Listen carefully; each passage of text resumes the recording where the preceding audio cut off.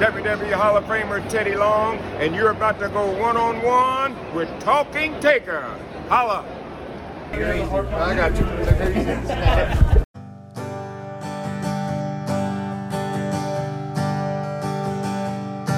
Well, I'm running down the road with Barbera in tow. I got 15 titles on my mind. 7 world ones, 1 hardcore, and 7 tags with 4 different guys. Take her easy, take her easy. Don't let the sound of gongs and bells drive you crazy. Lights up when I raise my hands. Don't even try to understand the supernatural dead man. So take her easy.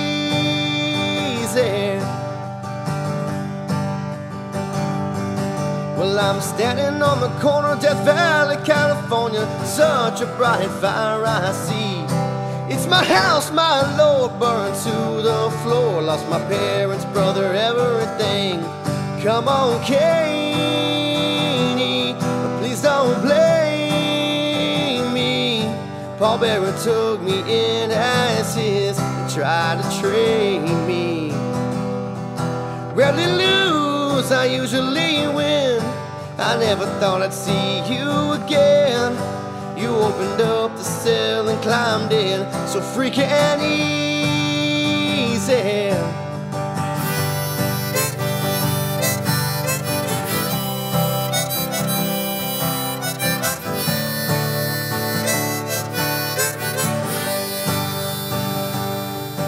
Now I'm running down the road and I'm all on my own. Got a decade of destruction. Call me Big Evil, not Booger Red, but do call me American. Take her easy, take her easy.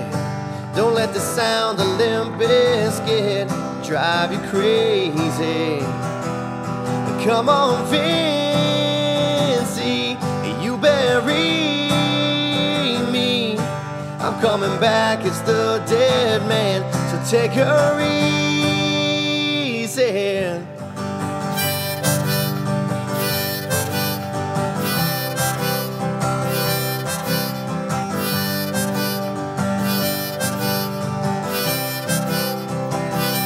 I wanna take her easy.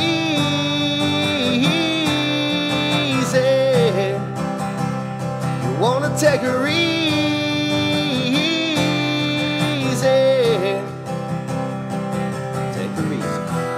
All right, creatures of the night, welcome to Talking Taker, episode 218 of the original encyclopedic exploration, digging up the career of the greatest professional wrestling character of all time, The Undertaker. That's right. My name is Alex Dorio. I want to thank all of you out there in the Pod Street crew for joining us for yet another round of Dead Man Talking. And I, of course, am joined, as always, by my tag team partner, my wrestling buddy, my best friend, my fellow creature of the night. He is the musical director for the Talking Taker podcast. He is the voice and the guitarist behind our theme song, Take Her Easy. I am, of course, talking about Mr. Travis White. And Travis, you are the composer, the producer. You're everything behind the musicality of this podcast. So I'm going to defer to you, our expert tonight, as we discuss the complete history of The Undertaker entrance music, everything related to The Undertaker. We're going to be talking Taker tunes tonight, brother. Ooh, Triple T, Talking Taker tunes. I like that. That's right. I like that. Yeah, I'm excited, man. Talk a little bit of music. So we'll see just the progression of where it started and where it ended. That's right. Hopefully we don't hit any flat notes here as we talk about this. Yeah. Hopefully we got everything in tune. But yeah, this was voted by you, the Pod Street crew, the PSK Yes, out thank there. you. We put a poll up, and it was a heated battle. Some hot topics on there, and we'll probably get to all of them eventually. But this one ran away with it there at the end. Would you say it was a flagpole sitter for a minute and then it ran away? It might be, a little Harvey Danger there for you. For those of you who remember that song, yeah. And this is, it's pretty timely for us because we just went to a concert together here in real life a couple of weeks ago. We got to see each other in person, got to see Need to Breathe here in Greenville, South Carolina. So we got music on the brain.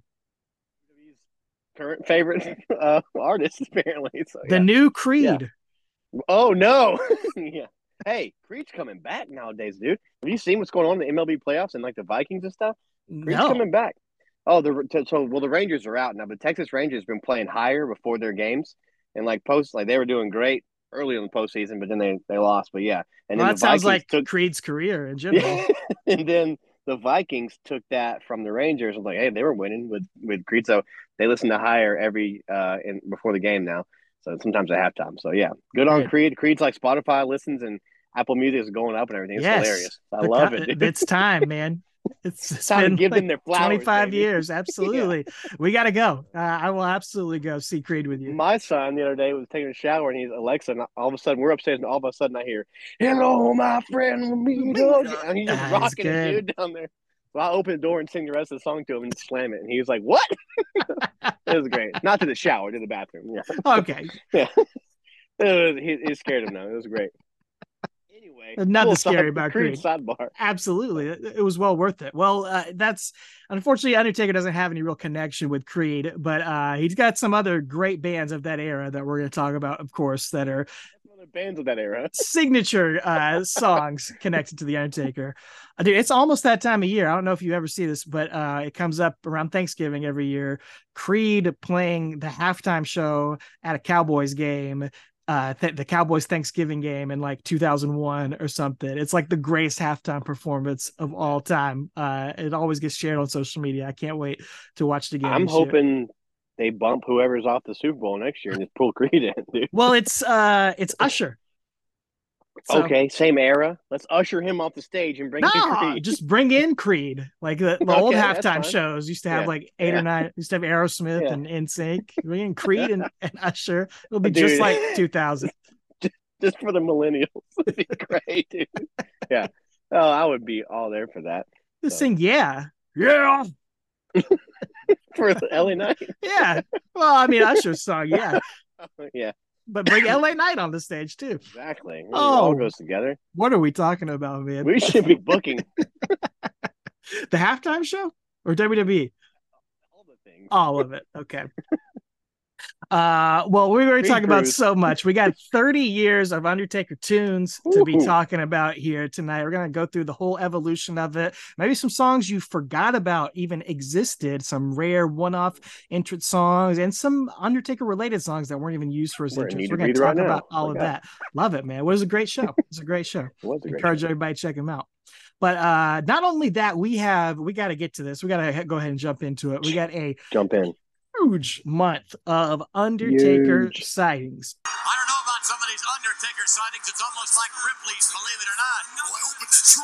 You could, maybe one of the biggest months we've ever had here since we started doing this segment after the Undertaker's official retirement. And we'll just go in order that I started adding them here. So we got a big one at the top, and then we'll end with a big bang at the end. But man, well, and luckily these usually happen. Like we usually have some small Taker sightings, and then like we'll drop the episode or we'll record it a day or two later. Something monumental happens, so we've already recorded. So this time the stars aligned, and he waited till before we recorded, which is awesome. So, yeah. So anyway, what's number one on the docket here? Well, two huge things that I don't think when we started this in 2017 we ever thought we would be talking about here on this podcast to bookend this segment. One of them would be that The Undertaker, who has main evented WrestleMania, has been the icon of Raw and SmackDown and every WWE program throughout the ages. Well, he finally made it to the black and yellow brand. Dude, The Undertaker showed up in NXT. You are the NXT expert. You watch it every week, man. Why don't you tell us about this iconic, historic moment. It was a huge night. Again, it was AEW was head to head with NXT, so both teams were pulling out all the stops. You know, NXT had Cena, Heyman, LA Knight was a referee. It was probably the best outfit a special guest ref has ever worn, besides maybe Shawn Right. Michaels. Yeah. But you know, Had they the had vest and the sunglasses. yeah, and the Timberland boots, it was just and the glasses. Yeah, it was great. But yeah, him and Cena, Heyman was on there. I mean, the other guys in the main roster, and then obviously the big kahuna at the end was the Undertaker. And then the AEW had a bunch of title matches and a title change. And Edge's first match, I think, was that Edge's first match in Adam or Adam Copeland's Copeland? first match. Excuse me. Yeah, against the dinosaur was that night. So yeah. Anyway, they stacked their card too. But yeah, NXT man.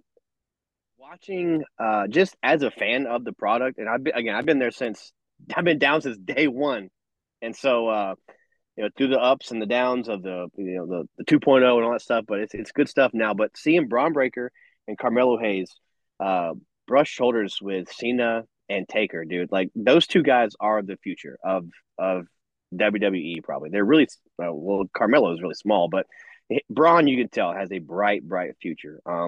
I mean, he's seen his pedigree, dude, and Carmelo is a star, and they present him like a star, and so to see at the end of the night again, I think Braun lost, but at the end he it didn't matter because he says he's the number one BA in the whole company or whatever it is, and then what do we hear?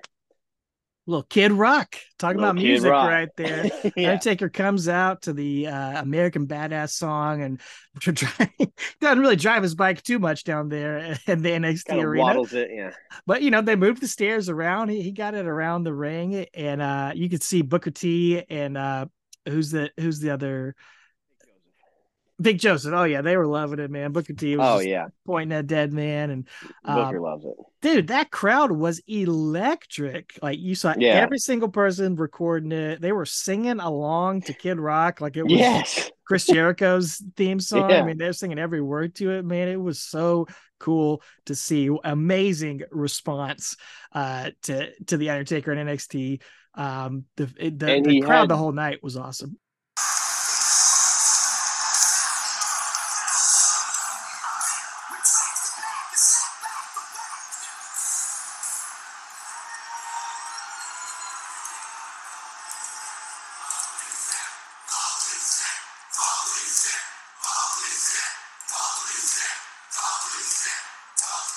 You listen to me, old timer. There's only one badass around here. You understand me?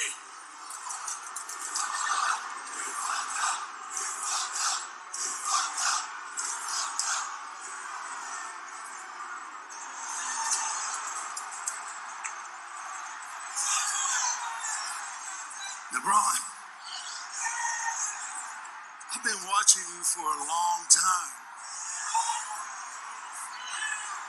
And one day you're going to be a very special talent. Yeah. It's just one thing. It ain't today. Oh yeah, and he was, you know, he told us, you know, when he retired the Survivor Series, like that dead man is gone. Like he told, and like when we saw him at Raw 30 with him and Bray and LA Knight in the ring, he was this same guy. It was like the American BA kind of Mark Calloway ish. You know, it wasn't quite that old guy, but so yeah, he came out in a shirt that said, what did it say, like old school choke slam, tombstone, Leave something like that. repeat or something like that. Yeah, it Yeah. was pretty cool. But anyway, yeah, he has that and like some tennis shoes, which we've seen him in tennis shoes. It's crazy. Well, on that YouTube series where he was sneaker shopping. That's true. Yeah, that's true. So yeah, sneakerhead now, but yeah, see him get in there and the way he interacted with Braun again, and Braun is talking smack to him, and he holds the mic up with one hand, and Braun looks at it, and then he just bam pops him in the face with the other hand, and then gives Braun Breaker a choke slam that almost rivals the Stooges, man, almost rivals Pat Patterson and Briscoe. Kudos to Braun, he got up there for it. This is probably the best choke slam in like no hyperbole in 10 years. Like it is probably the best choke slam anyone's taken in 10 years. And it's just awesome. And then he gives, I think they go off the air, but he pulls Mello up, and then afterward we see him and Mello do the Kane and Undertaker, Bros Destruction Yes. thing at the end, and just dude, like that's such a big rub. That's bigger than Austin doing it. It's bigger than Cena doing it. It's the biggest rub, dude. Getting to see Taker do that, it was just awesome. But again, they did rub elbows with Cena earlier. Both those guys did, Mello and Braun. So again, those guys got the rub, dude, and what a bigger rub than you can get from Taker. And it brought the ratings in. They demolished AEW that Yeah, night, like a lot. And yeah, but it was awesome and it was special. And I hope those guys know how special it was. I I agree. think they do. Oh, I'm sure they do, and that's why, like, I don't want to hear anyone saying like, "Oh, Barry and NXT people going down there and choke No, slamming Braun Breaker. Braun Breaker should have beat him up or something." Like, no way, man. To me, someone I haven't watched he brought NXT you in. in Yeah, like 3 or 4 years. Yeah, I'd never yeah, seen Braun Breaker wrestle. I see clips online, but I never watched an actual match of his or Carmelo Hayes. So it elevated them in my eyes, and it gives him that rub. It gives Carmelo that rub. Like I'm telling you, 10 years from now, when they're making video packages about like the NXT's greatest moments, that clip will be in there. Like mm-hmm. that moment will be in there. That moment will live forever on there because it's an iconic performer Yep, coming to that brand for the very first time. And so that's the kind of moment that will live in history. And that's what matters more than Braun Breaker, hitting a spear on Undertaker. That would probably yep, be forgotten about. But him taking that massive choke slam, Undertaker telling him, he's the original badass or yeah, whatever he said and on doing that there. punch, dude. Yeah, Dude, loved that. It was like an yeah, Arn Anderson type yeah. type move right there. That was great. Um, yeah, man, really memorable, huge moment. I thought it was even better than his maybe even better than his interaction with LA Knight and Bray Wyatt at the beginning of the year. I mean, this was awesome, and the crowd being a part of it was part of what made it awesome. They had a Absolutely. huge reaction, which you might not think about that NXT crowd. You might think they might try to be too cool for it, but man, they Yeah. loved it. They were there for it, man. And they were singing Cena's song earlier. He was even like, Yeah. they're singing the song. Like, when did this happen? So yeah, it was just that crowd was hot all night, dude. They brought it. And yeah, and it was a really cool night. And another interaction they put online was Taker and HBK backstage, and he's like, "I brought my gear, brother." He's like, "You're not gonna need it." So it's great. Did you see my last match? It's great, dude. Those guys, And Sean was like, nope. yeah. And it's just so funny. We talked about this before. Like just seeing those guys, those two were the two pillars in the Attitude Era. Well, through the new generation too. Like those were the guys that lasted the whole time, man. They're still there, dude. Like they're still, and then like you got Hunter on the main roster running thing. It is unbelievable to Yeah. see those guys in the roles they're in now. So But anyway, very cool moment. I mean, awesome way to close out the year with the Undertaker. We could still yeah, see more from him, but that'll probably be the last of his appearances on WWE programming for the year. And what a great way to end it! What a fun surprise that was. yeah. A couple small things before we get to the other big thing, though.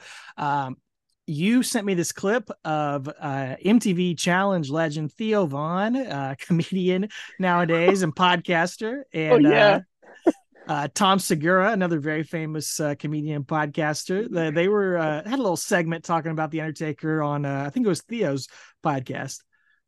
I think it was Theo's podcast. I don't know how I ran across this, but I don't know. But anyway, yeah, Segura was talking about he went to Taker's house, right? Like Yeah, I think that's what I'm like. he He was was like buying some workout equipment on like Facebook Marketplace or something. I don't know. I don't know how he got From the in touch with. Callaways.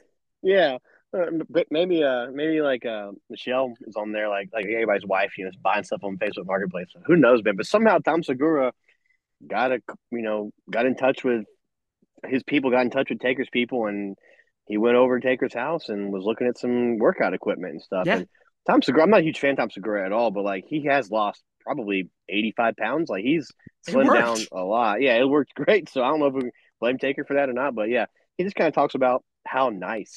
how nice Taker was, like inviting him into his house and just super hospitable and like just a super cool dude. And he's like, I'm at the Undertaker's house. Like, it's just crazy, Yeah, like He had who came out? Oh, the Undertaker came out to the show last night, dude, which is pretty crazy, dude. I went to his house. Nuh-uh. Yes. I heard he has a beautiful home. He was just describing some of it, not like in a braggy way, just saying that they lived here. He is You talked to him for a while? Yeah, really nice.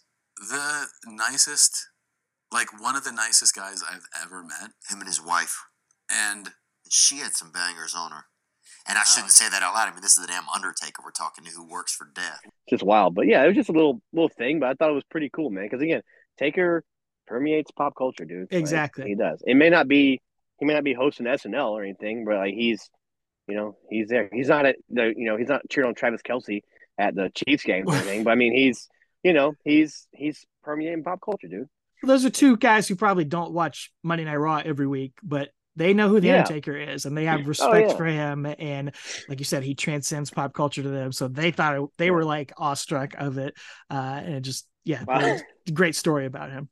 I listened to another Theo Von interview today. It was him and somebody, golly, who was it? Anyway, he talking about his favorite, it was him and Shane Gillis. And he said this, somehow they got talking about wrestling. And he was like, my favorite wrestler, Theo, growing up was Hacksaw. He said he had a poster of Hacksaw Jim Duggan in his room. So anyway, that was just a little WWE adjacent. That's great, man. Funny, love it. Yeah.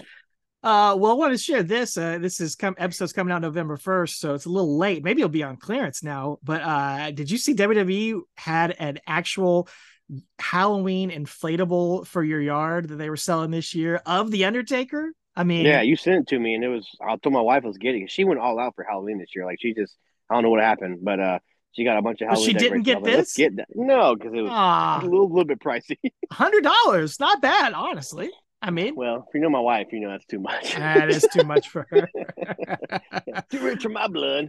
Well, I asked my wife. We don't decorate at all. We don't do any Halloween decorations. I don't put Christmas lights out or anything. But I said, "Can we get this?" She said, "If you clean the yard up, and we got some projects we're trying to do on the yard." She said, "If you get those done, you can get it next year." I was like, "Deal, I'm holding you to that." Yeah, get it this year. Clear for next year. I mean, just go ahead and have it in stock. Maybe next year they'll have a Paul Bear. We can match them together. Maybe so. That'd be awesome. That would be awesome. It was great, man. I loved seeing that. That's one of the best pieces of merch I've seen in a long time. And then the final piece of news here, man. I said earlier in the show, we are the original Undertaker podcast. We've seen some competitors come and go throughout the years, come around, but now we got some legit competition, Travis, because we had talked about it. There had been discussions about it. The Godfather himself said, he had worked with Undertaker on it a few months ago, but finally, seemingly out of nowhere, this past week, 6 Feet Under, the Mark Calloway podcast dropped into the world. Yeah. Hello, everyone, and welcome to the inaugural episode of 6 Feet Under, hosted by yours truly, Mark Calloway. This is a project that I've been kind of dreaming of and putting a lot of thought and prayer into, almost based a little bit on the One Dead Man show. But what we want to do is go beyond the ring, beyond the career, some of the things that go on in my life and some of the things that help me not only have a successful wrestling career that led to the Hall of Fame, but also things that just guided me and made me the person that I am, some of the pitfalls, some of just a little bit of everything, things that you may not hear necessarily in a One Dead Man show or anywhere else. Patreon exclusive at this point. So it is behind a paywall, starting at $5 up to $10 for per month, for it seems like a weekly podcast every week with Mark Calloway and Matt Lyda is the other host name. I mean, were you shocked to hear about this coming out last week? Yeah, when you texted to me, I was like, I thought it was like the thumbnail. I thought it was a joke, just like somebody, AI or like editing it or something. But then I watched it, and I was like, huh, that's real. But like, I was also a little puzzled, like, why is it not through WWE? Why is he Mark Calloway, not the Undertaker? But again, his contract, he probably can do. They probably just said, do it this way, give me more money or something. I don't know. He probably has to license it to them if they do it anyway. But I was a little puzzled by that, but then, watched it today, and it was really cool. Really enjoyed it, It feels like the marketing has been a little under the radar.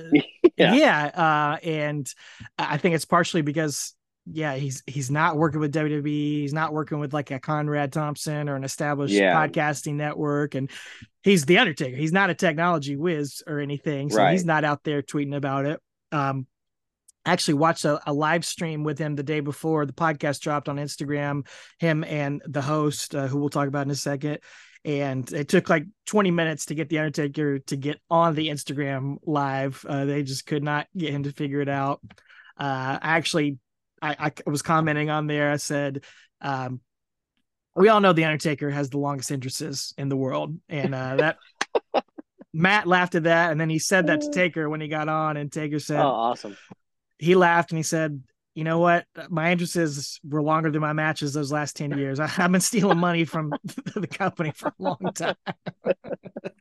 That's awesome. But yeah, so this is crazy. The Undertaker, this is like the One Dead Man shows coming to your phone or coming to your laptop, coming to your living room, however you want to hear about it. He's going to be bringing this content, this really pulling back the curtain like he's never done before, over 30 years, in a deeper fashion every single week now, in these really in-depth topics. So you and I, because we are the number one Undertaker podcast, the original one for the past 6 years, we were like, well, we gotta give it a shot. We gotta listen to this. So we listened to episode number 1, and we're not going to recap it in depth. I don't want to do that because I feel like, I don't want spoil. It's behind a paywall. Like, I want people to pay for it. I don't want to feel like you can go around it. And I don't think we're gonna do this every month, like recap every single Undertaker podcast. We might say some relevant things. I'm going to be listening to them, but since we're monthly, we're not going to recap every episode. Right. But the first one, I feel like we should at least give people a taste of what it is. And hopefully, I think a lot of our creatures of the night would be interested in it. If anybody else in the world would. If you're listening to this podcast, you probably want to hear the Undertaker talk. But this first, well, like I said, the host is this guy, Matt Lyda. He is he's associated with the 9 Line clothing brand, which Undertaker has a bunch of connections with. He's a hunting buddy of Undertaker. Kind of sounds like a Conrad light. Sounds like he's from North Carolina or something too. Like, he's got that North Carolina accent. South Carolina, maybe. I don't know. And I was certainly skeptical. I was like, who the heck is this guy? But honestly, I thought he did an excellent job. He sounds like he's a legit fan. They say on there, Undertaker's his second favorite wrestler behind Ric Flair. And he said he grew up on NWA and Smoky Mountain. Like, he says he's a big Smoky Mountain fan. It's like, that gets some credibility in my book. But he got in a couple funny one-liners, but he mostly stayed out of the way. He didn't make it about him, and he let the Undertaker talk, which is what we're here for. So I thought, very good dynamic between those guys. Yeah, you could tell they had a relationship, because I remember, like, when Conrad first started with Bischoff, it was very weird. Or even with Shivani, it was just like they hadn't had a relationship. They just kind of started it. But then over time, it grew. Like, you can tell these two guys, it's not on that level, but I'm just saying, you can tell they have a relationship before. They're comfortable talking and conversing already. It's not awkward. So that made it definitely easier to listen to and watch, rather. But it is weird. It's like in Taker's gym. Yeah. Just sitting in some, like, folding chairs in his gym, and he's just in, like, slacks or, like, workout, or, like, everyday khaki, like Dickies, and like a t-shirt. It's crazy, dude. But yeah, it's just very weird. It's definitely odd to see, but I appreciate that they were there in person. Like, it wasn't a Zoom call or anything. So that was cool. And I gotta say, 6 feet under, solid name. I like the name. Not as good as Talking Taker, but it's solid, And that's he had to sign off about it. He had a little tag on the end about his podcast name. But I was like, I texted you, I was like, if he said "take her easy," that'd be amazing, dude. I know, I would have lost my mind. But that'd be awesome. The first episode's topic was the sale of WWE and Undertaker's relationship with Vince McMahon. And honestly, they really didn't touch on the sale of WWE more than the first 5-10 minutes or so. There wasn't a ton to talk about there. He kind of talks about some guys, or Matt asks him, do you think there'll be much crossover between WWE and UFC? And Taker says, probably not. And he says basically that WWE it may not be a legit sport like UFC, but it's way more dangerous and way harder on the body because of just the dates that these guys put in and the stunts that they're doing. Obviously you could break a leg or break an arm in UFC, but he talks about how you're putting your life on the line every time you step in the ring. Yeah, With look some at of the him and moves these guys Goldberg. are doing. Bingo. Yeah. And they're on the road 200 days a week, a year, 200 days a week, 200 days a year, whereas a UFC fighter might fight 4 times a year, if at the most, probably, Right. so I don't know. But yeah, it's good.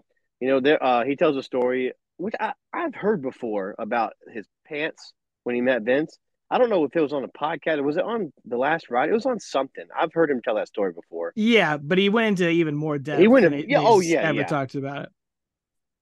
But it was really neat. But just hearing that dynamic of him and Vince again, you just see how much, and they really do have like a father son, also big brother little brother relationship, and it's cool to see. Again, take your personal feelings about Vince's personal life aside.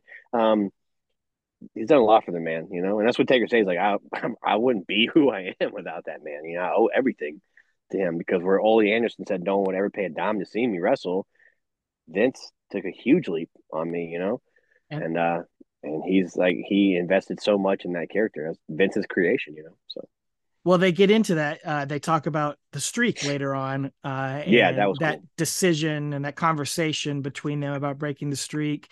And so he talks all about that, reveals a lot of stuff I don't think he's revealed before, but he says, the reason why I agreed to it, even though I didn't want to do it, was because he gave me everything. He gave me my career, and I'm not, I'm going to do what he tells Who me am I to to do. say no? Yeah, exactly. Yeah. He's given my me boss. everything. I'm not going to say no to him when he thinks it's right. And Yeah.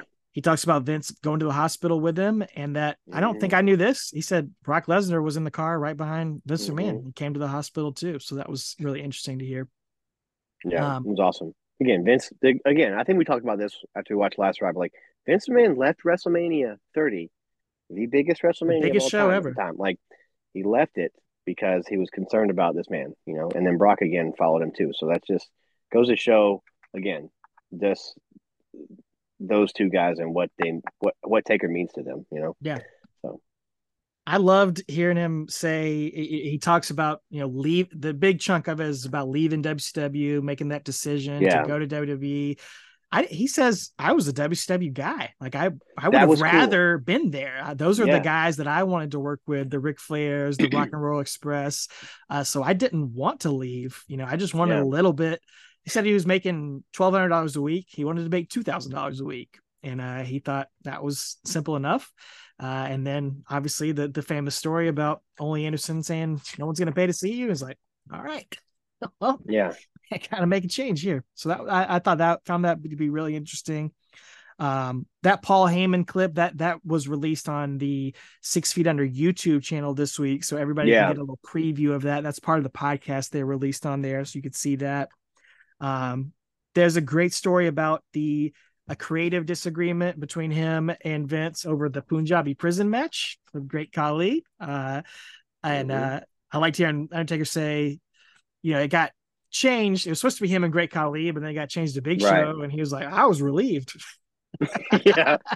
How much I know we don't like seeing Big Show, but Taker was like, give me Big Show.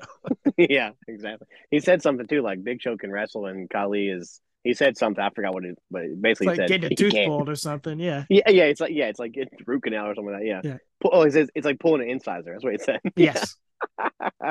Yeah. Oh. And then that, like I said, I don't want to share all the details, but I loved the story about Matt asked Mark, how did you tell Vince you were actually retired? And he said, Vince didn't believe I was retired till he called me for the Hall of Fame. He said he didn't even believe me at the 30th anniversary, the final farewell, in 2020. But he said he called to ask if I want to go to the Hall of Fame, and he thought about it, and he was like, yeah, I think I do. And he says Vince was like, oh, really? Because he thinks Vince was baiting him and wanting him to come back and wrestle at that big WrestleMania in Dallas in 2022. And he was like, couldn't believe it. So he thinks that was his whole plan, but he accepted the Hall of Fame. And so that's what it was. And he reiterates his retirement's for real. So he's done. he pretty much put that to rest. Anything could happen. Never say never, but it does seem like that is legit. But he can still do stuff like he did on NXT. That's not wrestling, but it's still having an impact and still passing the torch and stuff like that. Giving the rub to these guys. So Yeah, it was Um, cool. But you guys listen to this, you should definitely check it out, man. It's worth it. Oh, I think so. I think the value's there, especially starting at just $5 a month. It does. It seems like for now that's going to be the only way to access it. There's not going to be a free option, which I do think. I think that's a mistake. I wish they were doing a free option just with ads. I'd be weird to hear Mark Calloway reading about ads about Manscaped or Blue Chew or something, but you could let Rocket the Mortgage. co-host do that. Yeah. But yeah, I just feel like there's a ton of people who will just never gonna pay for a podcast, and there are going to be hardcore fans like us who will do it and be able to skip the ads, but there are people who would never do that, but who would find this really fascinating and interesting. So I Yeah. think that's a bummer. And That's it why I think if it does, was through WWE, it would be that way, But yeah, he just doesn't have the machine behind him with this. But again, he could probably do more. He has more creative freedom this way, to do it. yeah. Like Pritchard, now that he's back with WWE, he can't say some of the stuff he was saying on Conrad's like he used to before he got rehired, which you can tell. But Right. it is what it is. Yeah, and I disappointed. I wish there was some bigger advertising behind it, because I feel like no one on social media was really talking Just talking about it. about it, There's yeah. just no buzz around it. So I find that I hope it continues on and can find an audience, because you got to have that these days. There's no like Yeah. accounts. It's just through Undertaker's account, and he's barely posting about it. So yeah, I hope the word continues to get out, because I hope this can go on. They've talked about they Yeah. want to talk more about sports, want to have some guests on. So I think there's a ton of potential there, and I'm excited Yeah. about it. So let us know if you are out there, if you listen to it, if you subscribe. We want to hear your thoughts about it. And let us know what you thought of the first episode and of future episodes. We'll continue to talk about it here on these Undertaker sightings and hit the highlights of some of these future episodes. But it's crazy, man. The Undertaker has come into our world. He's invading Yeah. our territory. Coming into NXT here. Yeah. Maybe you can give us a rub like you did Mello and Braun. Hey, we're the A brand. Like, he's on Yeah. this young gun hasn't got the call up yet. But Sure. if he wants any tips, he's welcome to come on. He's That's welcome to right. come here and talk about it. That barbecue, That's Schmidt's right, man. barbecue, is still on the table. Well, I didn't hear any theme music for this podcast. I didn't hear much of that in there. So, but we're going to talk about some classic theme music, the Undertaker's entrance music throughout the years. That's our main topic for tonight. Travis, just in one sentence or couple sentences, man, what is the importance of theme music in general to pro wrestling, in your opinion? It's like Pavlov's dog. It's to get you to get that response from the audience. That's what it is. It's an indicator of who's coming, and it's to elicit a response. All of wrestling, all of wrestling is to elicit a response from the crowd, whether it's a quote unquote 5-star match or a moment, like you said, Taker chokeslamming Braun the other day, the WrestleMania moments, an intro, whatever. All that is to get the crowd to respond. And so the initial way to get that is through entrance music, iconic entrance music. Oh, absolutely. And it's fun. It's like one of those things like promos. Wrestling isn't just all about wrestling. It's not just Yeah. about what happens in the ring. So No, much of what people love that's about half of it. wrestling is people getting on the mic and people cutting promos Yeah. and hitting their catchphrases. Well, it's also about the entrances, and you're not going to have an entrance without music. It wasn't always a part of wrestling. It wasn't all you watching even up to the 80s or even some of the early 90s. Not everybody even had music back then, but when they did, it was important. It brings you into the match. It brings you into the moment. Every great theme music has got to have like that signature thing at the beginning, like you said, to get that Pavlovian response, whether it's the glass breaking or somebody saying a catchphrase or just a drum beat or a guitar note or something that just tells you who it is, who's going to be coming out, and how the crowd is supposed to react and feel. And as wrestling, on here we talk about the history of Taker, but we also talk about the history of the business. So as the business became more of a television product, yes, you're kind of forced to do that, And there's something to be said too. Like I know that sometimes it takes me out of the moment when there's a run in and the music plays first. it doesn't seem real. You know, like your friend's not going to run in to save you with his, like, cue the music first. Like he's going to run, but like, and a lot of that more happened on the Attitude Era. But nowadays, it's such a more polished product. But honestly, if you think about it business wise, it is smarter. It's smarter to play that music first so that everyone in the arena can react at once, Oh not yeah. just the people closest to the ramp to see them come out. You don't want to get that swell that just goes, you want to get everyone at one time. So, like, is it a little faker that way? Sure. But, like, it's probably overall better for the product and it comes across better on Yeah. TV because you get people at home to can react at the same time the people in the crowd can. So, yeah, entrance music became more important as the advent of TV and the product switched from more of a house show, live event, touring brand to television storytelling product. You know, I think that's one of the main reasons it's so important.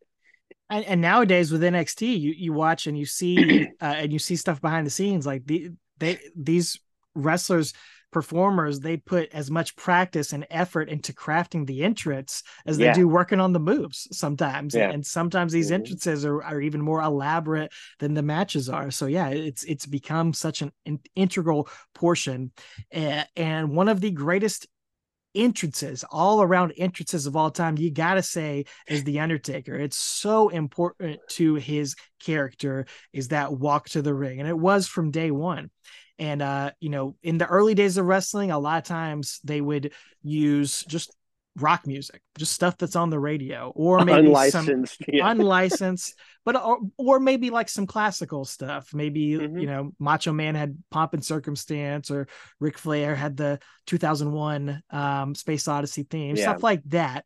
But as WWF continued to grow and continue to become the polished television product that they were, they brought on a guy named Jim Johnston to create all of these iconic wrestling theme musics. Oh, the greatest to ever do it throughout the 90s Attitude Era into the early 2000s.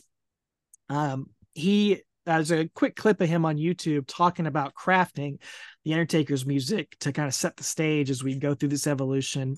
What kind of music? Well, I don't know, but he's a dead guy. And, it's like, well, what are you supposed to think? He's a dead guy. I mean, he's actually dead, so we're not even going to see somebody? Or, no, he's like 7 feet and wears a black leather coat. So I tried all sorts of stuff. As is frequent in this process, when you're trying to find something, you generally don't find it. And when you kind of relax into what's right in front of your face, the information that's right there, the answer reveals itself quickly. And that's what happened in this case. I thought, like, well, okay, it's a dead guy. So he died. It should be something sad and mournful. And I played this incredibly delicate little, just a high like this.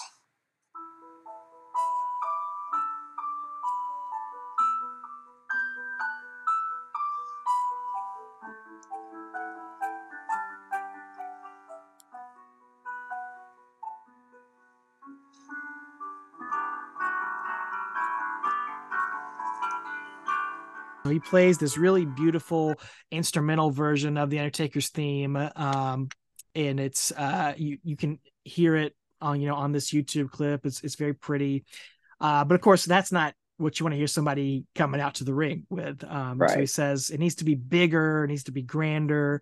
So he brings in like a church organ sound or a choir sound, and then he says, well, it needs that signature thing at the beginning. So he's going to give it the death bell at the begin. And he says to do that, he put 2 different bell sounds together along with a bass guitar note to give us that signature gong that we all know and love and associate with the Undertaker. So that's kind of the crafting of his music. But it's interesting, it didn't really come together from day one. So I want to play the very first Undertaker theme here from Survivor Series 1990.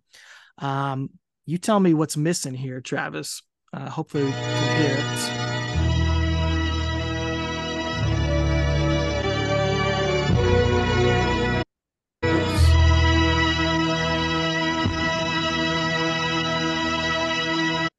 So what are we missing there? So we don't have the the gong, as we call it, and we don't have the thunder and the lightning. The lightning Exactly. and the thunder. Yeah, we don't have that. So But again, It's it's in the infancy stages. It's going to grow. yeah, it's essentially just basically the organ version Just organ, of the yeah. song. But you know, that iconic Survivor Series entrance with Ted DiBiase introducing him to the ring. Yeah. We can quote it by heart. I mean, Look at the size of that hammock. Yeah, you rated it his greatest entrance of all time on our top 10 Undertaker entrances ever. I mean, what does that music communicate about this character? It gives you the feeling it elicits the feeling it's supposed to elicit from the character. I mean, it says it's all wrapped into one. You know immediately, okay, this is like a funeral sound. It's like a church thing. So it's somber. It's like, it'd be weird if he came out to like Thunderstruck or something, like something loud and rock and rolly. He's coming out to something that it evokes that emotion of death and doom and gloom, and it's kind of eerie, it's kind of spooky, which is exactly the reaction that you wanted when he's in the ring. And those kids in the crowd are like scared when he walks out, Yes. So it's perfect. It's not Hulk Hogan. It's not bah, bah, bah, bah, bah, or the Ultimate Warrior,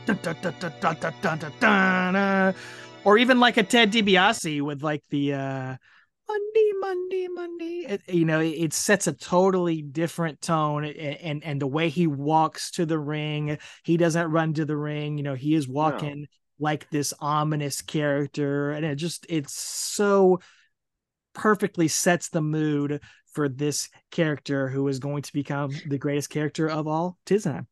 Yeah, exactly. It's the perfect music. It really is.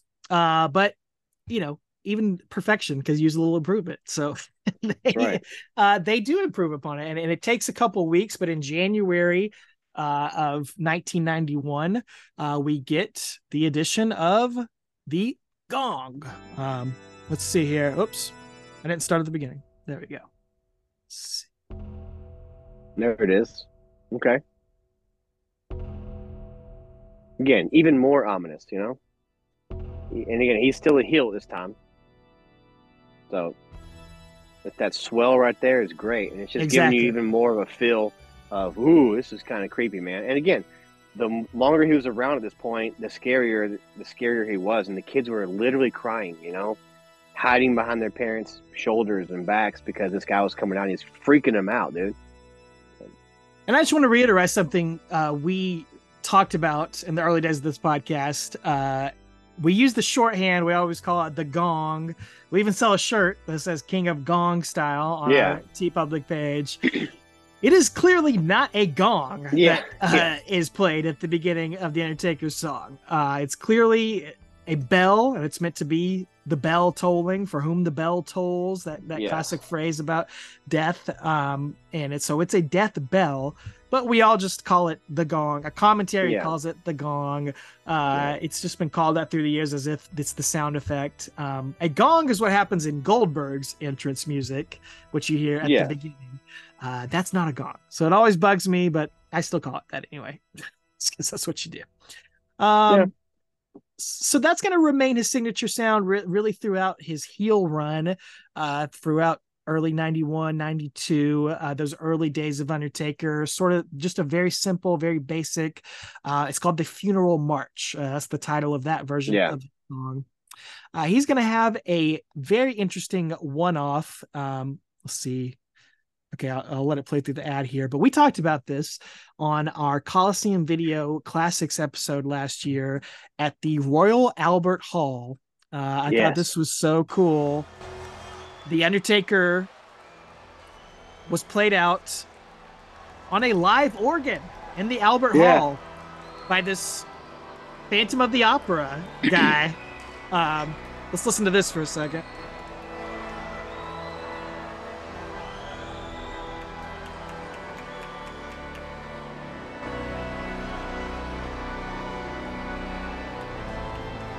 Does Phantom of the Opera come to mind? Yes, it does, Gorilla. Yes, it does. So, yes, it does. Just really cool. I think this is the only time it was ever like actually played live in the arena on an actual Yeah, instrument. no. So I had to Pretty point cool. that out. A cool iteration of it. Yeah, absolutely. And he also, I went around this time, I don't have the exact date on this, 91 or 92. He's on a Japanese tour, and I want to play this because it's just so different and unique. Turning Japanese, I think I'm turning Japanese. He didn't come out to that. No, dang. That would have been a heck of an entrance. Yeah, right? But he's got a match for the promotion War in Japan, Wrestling and Romance. And Yes. He's facing Haku. And this is the entrance. This is what plays in it. It's not his traditional song, just this weird. I don't know Still why they kind use of- this. Still gives you the same feeling of, it's ominous, it's eerie, it's spooky, scary. But yeah, it's definitely not the same. But you could more like find of a- this. Oh, go ahead. It's more like of a preamble, like before it kicks in, like I feel like it should be that and kind of swelling up, and then his music should kick in. So that's interesting. Yeah, just a one-off. I was looking for some rare entrances of his and found this. B-side. I'd never heard it before, certainly. So you can find that on YouTube. But the next big change is going to come in 1994, and that is at SummerSlam 1994.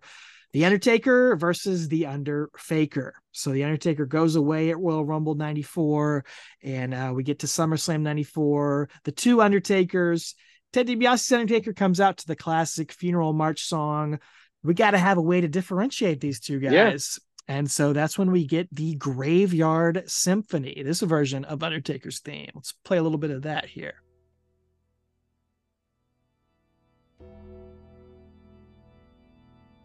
So you can already hear a little bit of a difference in the bell and the swelling up in between. Yeah.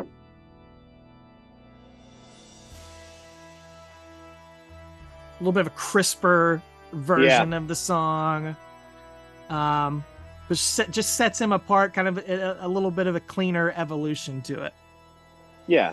And this is, again, it's just evolving, like you said, and this is more iconic to what we know nowadays, You hear the cymbals crashing in the background on this one.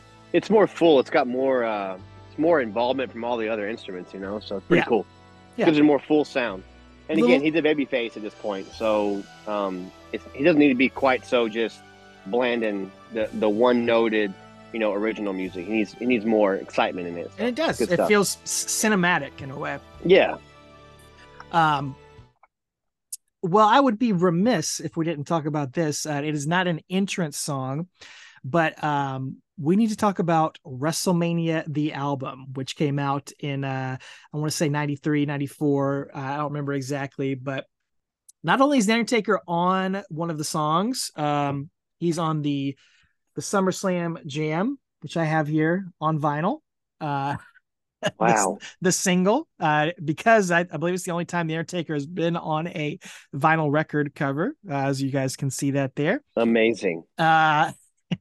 And he has one line in the song. The Undertaker says slam. So slam? Slam. Oh, slam. Like SummerSlam. Yeah. Yeah.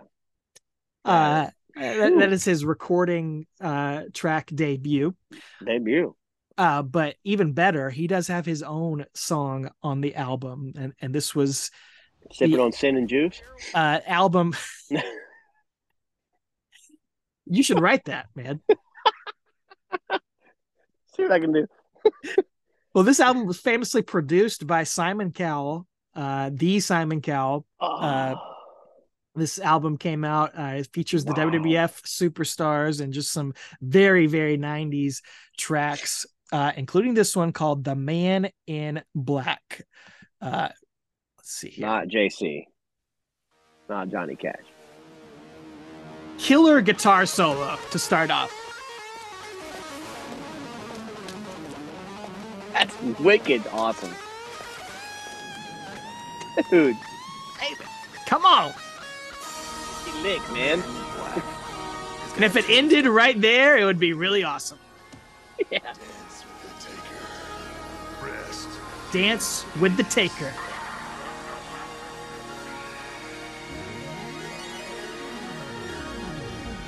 Most powerful entity in the World Wrestling Federation. Hit it. Oh, man. Oh, no. Oh, no. Wicked awesome. And it crashed. I still like it. Oh, man. Trying to mix like Vanilla Ice and Thriller together. And they nailed it. Man, I had this on cassette. I was 8, 9 years old, and God bless my mother for letting me play this as often as I did in the car with her. I cannot believe her patience, but she listened to that song so many times and that whole album. So yeah, The Undertaker's musical debut, singing The Man in Black. Dance with the Taker. Dance with the Taker. Dance with the Devil in the Pale Moonlight. Dance with the Taker. That would have fit right in on the Batman 89 soundtrack. It sounds like Prince. Yeah, it does. Dude. It sounds just like the Batman 89 soundtrack. I want to hear you nail that solo at the beginning, though. Oh, yeah, right. I'll never. That's killer. It's so good. So this will not be the last time we hear from the Undertaker singing on a song either. But sadly, that didn't make it as one of his entrance songs, but he did evolve it. Survivor Series 95, Graveyard Symphony Volume 2 is when this debuted. Again, another comeback of the Undertaker with the Phantom Mask. So he debuted another slightly tweaked version of the song. Let's see if we can tell any differences between these. You hear the thunder in the background here for the first time. Subtle, but it's there.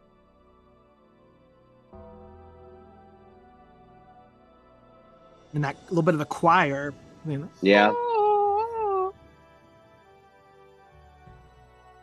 Yeah, it's ever so subtle, but yeah, it's there, you know? Yeah. And that thunder and the lightning special effects and the smoke, that's all. The Undertaker's entrance is continuing to grow and grow and grow and become this massive thing, and the music is going along with that.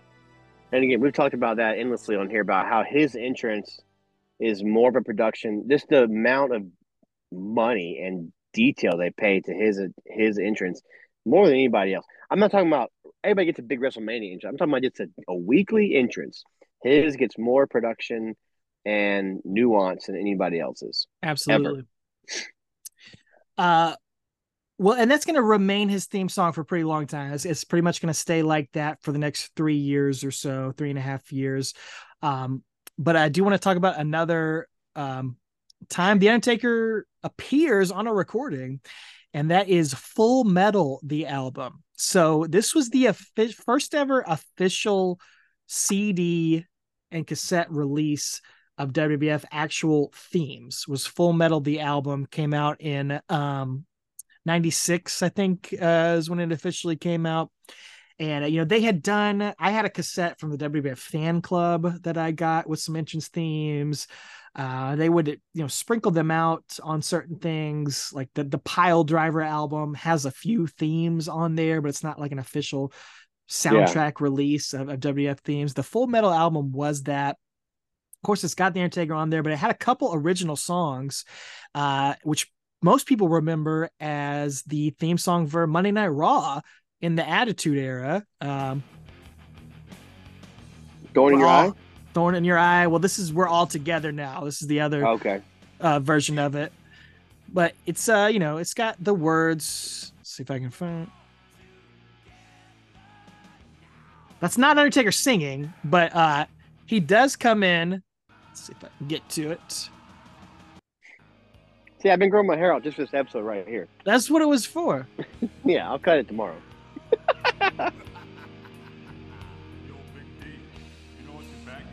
Got Razor and Diesel talking here.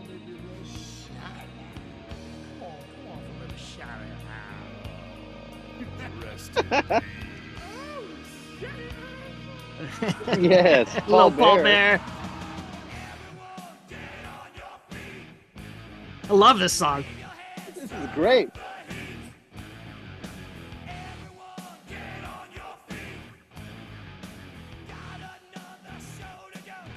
We're all together now. So yeah, Show. you didn't know the Undertaker was so multi-talented, man. I did not. I was a big George Strait fan, but it hasn't come through yet in his recordings. I feel like we got to mention him actually being a part of some songs here. Oh yeah, pretty cool. Great music video. If you've never seen that, I encourage people to go watch that. Him in the studio with Bearer and Diesel and Sean, Brett, Razor. I would love to be fly on the wall for that day. Oh yeah. How about when they were done, they went out and had a good time. Oh, great time. I'm sure they were having a good time in there too. Probably. And then I want to mention WrestleMania 14, because this is not a change to the song. He's still going to use the Graveyard Symphony song, but there is a slight twist. Yeah. Before the little appetizer. That's right, exactly. This is a song called O Fortuna.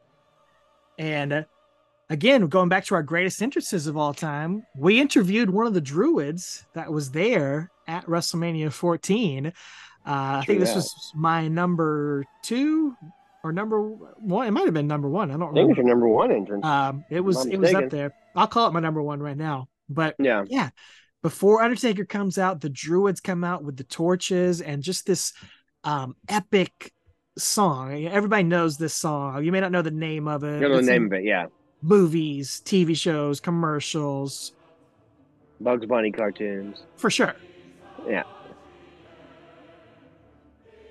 And it gave that match with Kane, which was his biggest match ever up to that point, an even more massive, huge feel. Yeah, it did. Again, just adding that one extra little thing to put him over the top and to single him out and give him that little extra, extra bam, as old Emeril Lagasse would have said back in this era. Yeah. 98.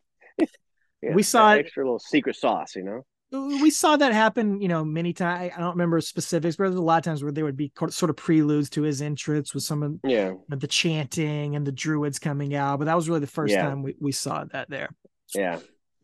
All right, so the Graveyard Symphony, that symphony, not sympathy, symphony, that's really been his signature throughout the first 8 years of his career. It's really going to first begin to evolve at Fully Loaded 1998, where we're going to get the first... I think a lot of us evolved at Fully Loaded 1998. A lot of 12-year-old boys. That it is. It wasn't just The Undertaker. Yeah. Good call. Well, this is the song that's called Dark Side, which was it is probably my favorite Undertaker entrance song. It was on WWF The Music Volume 3. Not this version, though, because you're going to hear it right here. It did get tweaked a number of times, but this was the first time we heard anything like it. Was Fully Loaded 98. But you can already hear it's starkly different already. Yeah, and you got that electric in the background, Here we go.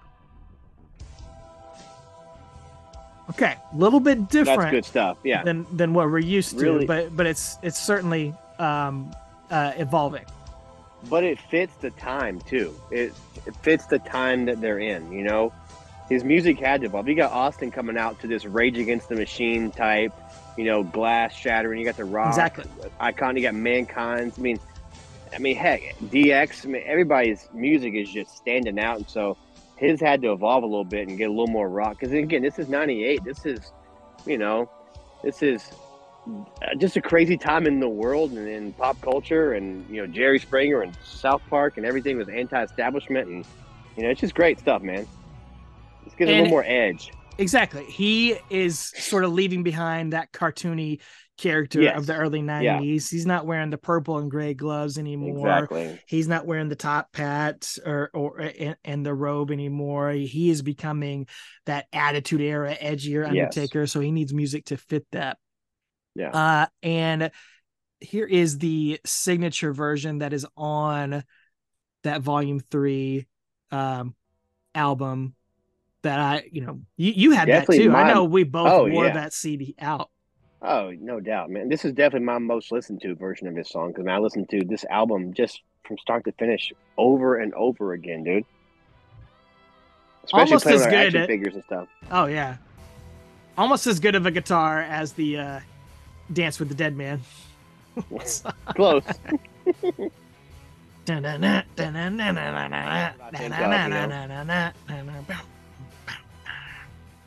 If still you tell dark. me, It's still ominous, but it's got more of an edge to it. heavy, and it's kind of like a. It feels like it's just pushing forward to like kind of climax. Like it's just, I don't know. It's just, it feels very aggressive. It The does, whole time period was, but it You know, still has that yeah. foundation Yes. of that original Funeral March and Graveyard Yeah. Symphony. This little guitar Exactly. part, I love this. Oh, it's so great. So good. Got it. So that's going to continue on throughout the 98. He's going to use that.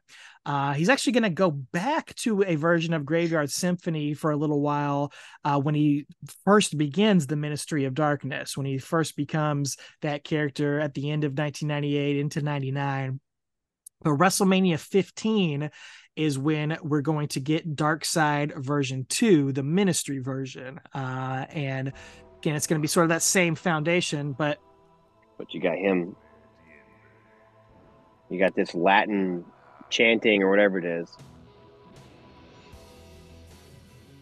So yeah, basically the same song, but yeah, adding in that ominous chanting. And we talked about this on the show. I'll keep playing it here. And it's sort of like I didn't pinpoint all the different versions because there are a lot of different versions of this Ministry song. Yeah. Seems like they were almost changing it every couple weeks, which is fascinating to me. Like throughout this, like how do they get these songs on TV and then a couple weeks later they're like, oh, it's not quite it. Let's add this. Like I'd love to hear the thought process of that. Oh yeah, I know. I know. But what he's saying in there is this a chant. It says it's an old Irish chant, and it's from the movie Excalibur. That's where they got this from. So somebody on creative was watching that movie on TV, on cable. Well, Pat Patterson. Bruce Pritchard, probably. Bruce, yeah. That's saying, accept the Lord of Darkness as your savior. And sorry. Undertaker says, accept the Lord of Darkness as your savior, allow the purity of evil to guide you. And then the chanting stuff, it means serpent's breath, omen of making, serpent's breath, serpent's land. So really doesn't mean anything when it comes to Undertaker, but serpent's breath. It sounded cool at the time. It sounds cooler in Latin than it does in English. Bingo. And you know who would go on and take that Latin stuff would be Triple H. Oh, it's a good point. Stuff in his, his T-shirts and his Titantron videos and stuff eventually. So, yeah. There you go, folks. Taker started it. So that's going to slow down even more with Dark Side version 3 as Undertaker continues to get darker. His music continues to grow darker here. You can hear it's like in a more, minor key, slowing down a little bit. It's like you're playing it at half speed almost. Yeah, it's slowed down a little bit. But it's still heavy, Yeah, I'd say it's almost even heavier with the slower down. Feels heavier that way. And then finally we get the big mashup, the last version of this theme, the corporate ministry theme. So it's like we've seen it throughout the years so much with WWF mashing up theme songs. This was like one of the first times they ever did it. We'll take the No Chance in Hell song, basically blend it with the ministry theme song here. Yeah. Can you go up a little bit? Yep.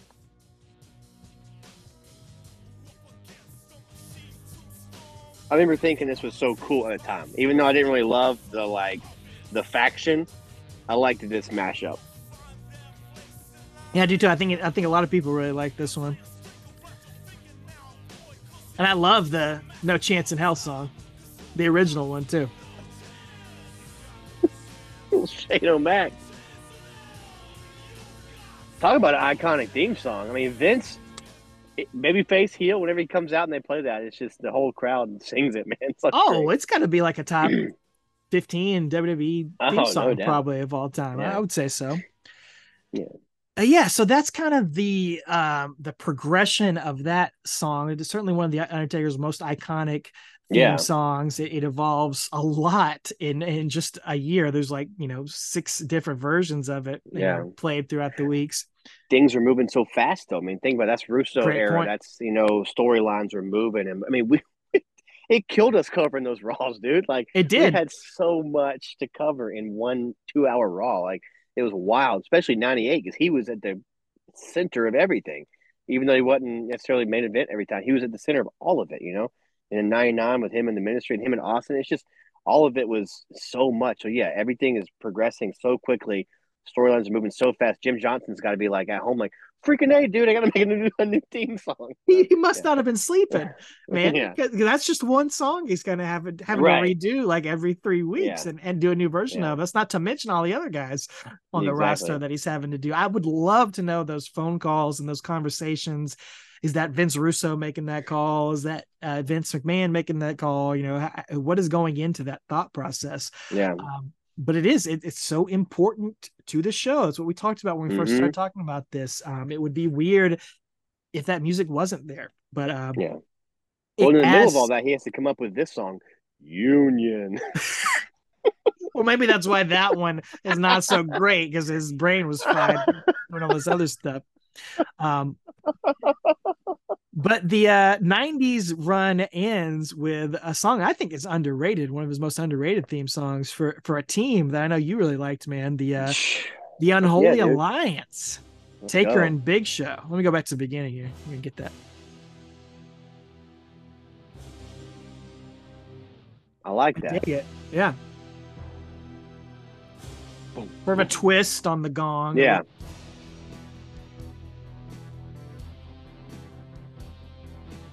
Oh man, this sounds like video game music. Yeah, I was gonna say it sounds like Metroid game or something. Like I'm playing, or like Contra. Sounds like it being Contra.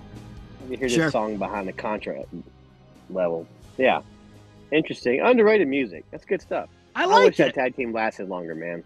I loved it. They had a good run.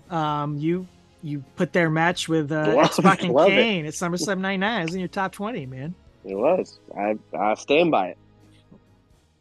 But yeah, they were obviously important enough to get their own theme song, and again, it's sort of another evolution, another version of the Dark Side theme there. But pretty cool. No mashup like Show. Big Show, awesome. Yeah, that may be the worst theme song of all time. Yeah. So then before we get into the big, massive change of the year 2000 and the Biker Taker character, another song that's not an entrance song, but we got to play it here.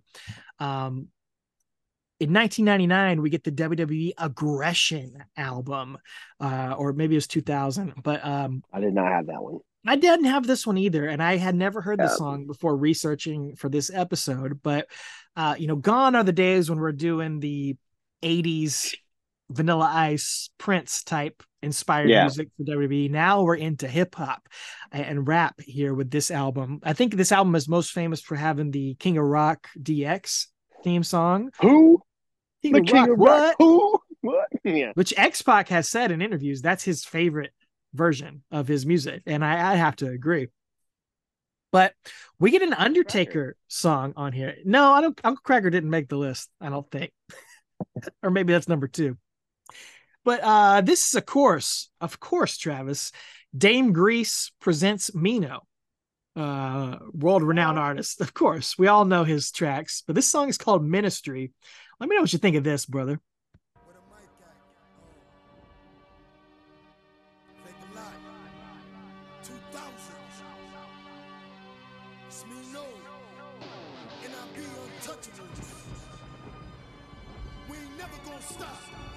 Never gonna stop. We are gonna stop. Let's go.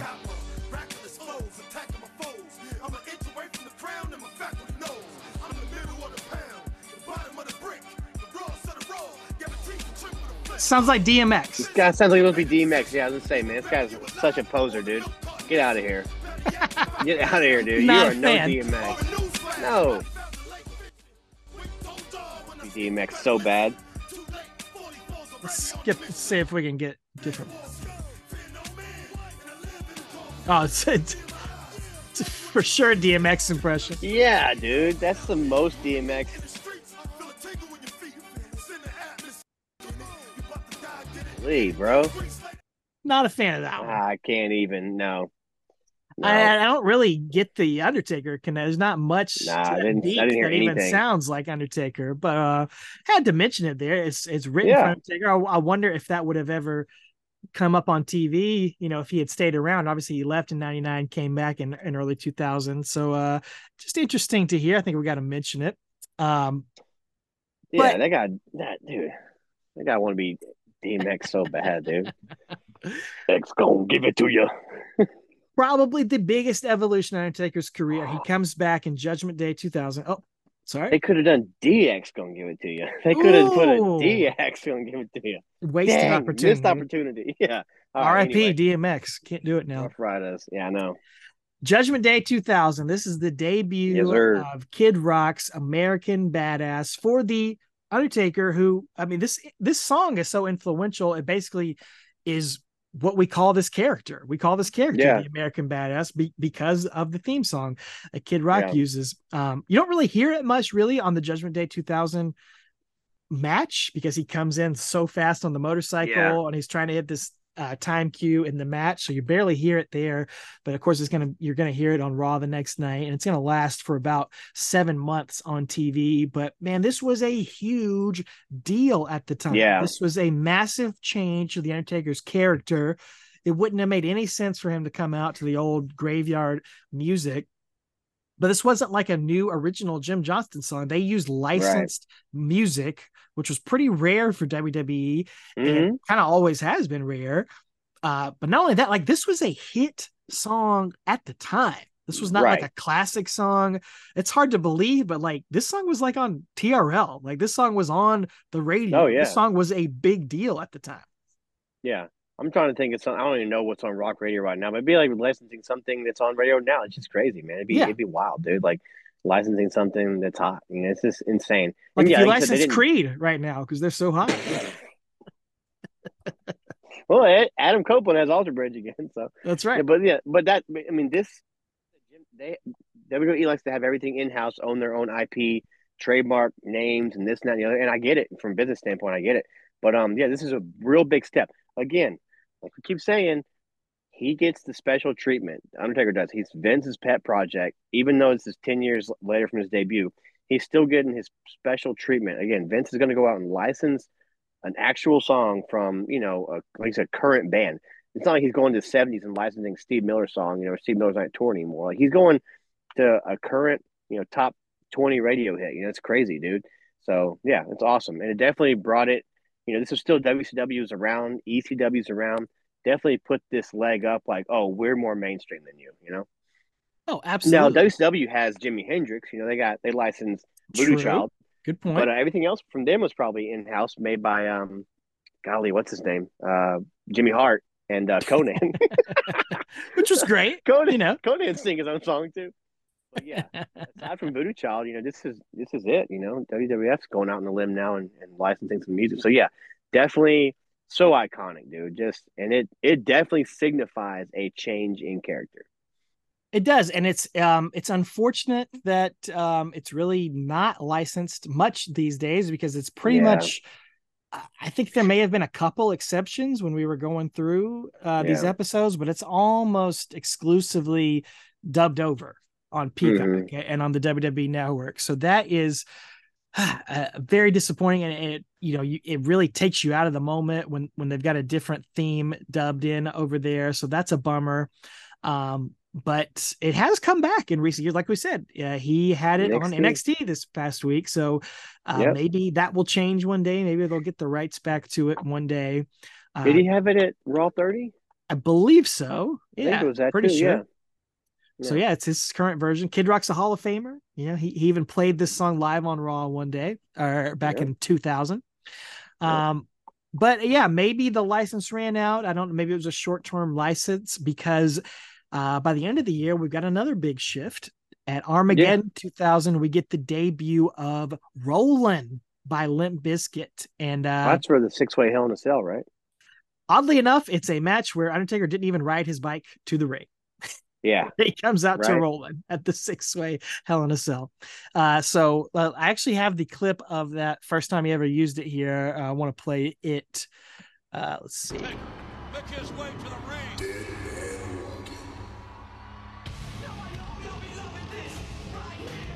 From Houston, Texas, weighing 330 pounds, So it's a little bit different of a cut to it. This man doesn't have a Limp Bizkit. Guarantee it. Yeah. You know JR's there with the call. That's not even Lawler with the call. Nope, that was Jim. Yeah. Dang. So yeah, a little bit of a different cut to the song.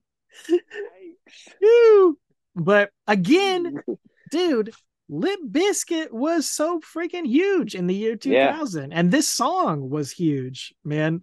And I prefer this one over Kid Rock. To me, I think this one fits Undertaker even more. And I think it's a better entrance song. What do you think? Yeah, I agree. I like it better. You know, I like it. It's just because he's going to have this at Mania 17, dude. And it's just like that live performance and all. It's just, to me, this fits the character better. You know, I like it. I don't like Limp Bizkit over Kid Rock or anything, but I think as far as the character, it fits better. It's a real tough call right there. I don't know where to go. That's like picking last week. Did I want the flu or strep, man? I had to pick right, one. Exactly. So I picked the flu. I like that you've picked this leather jacket to continue on the second half of this podcast, dude. Oh, it's not leather. It looks leather. It's like a Nike, just a Nike jacket. We'll say it's leather though. It looks different. Did you change? No. Or you just zip it up more the whole time. Oh, it looks different. Well, maybe. Maybe the lighting. I don't know. Looks like what happened. I thought you put another jacket on. No, but I can. I can grab my wife's jacket here and put it on. Yeah, sure. Now there we go. It's all kind of stuff. We got props. Who's on anyway? Well, we got to talk about too. It evolved as well. He used Rollin' for about a year and a half, but also during that time he tag teams with his brother Kane and the Brothers of Destruction, and we get another sort of a mashup of their two themes where we get Kane's organ playing at the beginning, the pyro hits, and it crashes right into Rollin' right there. I always loved that version of the Brothers of Destruction entrance. I like that. It was really cool, man. There's two iconic characters, and I'm glad they kept, Kane's music as part of that entrance. So yeah. Always awesome to see them two walk out together. And then I don't know if they stopped wanting to pay licenses to Limp Bizkit, or I've also read maybe it was because of Undertaker's heel turn in 2002, but they're going to stop using Rolling at Judgment Day 2002 and give us the first version of a song called Dead Man. So we'll play this that when he here. wins the title from This when he wins the title from Hogan. Yep. Oh.